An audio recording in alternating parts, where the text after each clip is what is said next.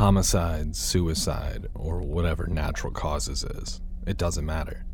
When you die, someone has to pick up your body regardless of the circumstance, and generally speaking, you'll see two types of people picking up dead bodies for a living. You'll either see a thoughtful, caring professional or a complete train wreck of a person whose life is always about to spiral out of control. I'm somewhere in between, and I don't know how much longer I can take getting called out in the middle of the night to scoop brains off a county road or pick up pieces of people sleeping on train tracks. It's a lot for a teenager to handle.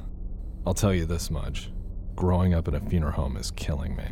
My name is Grant, and these are my funeral home stories.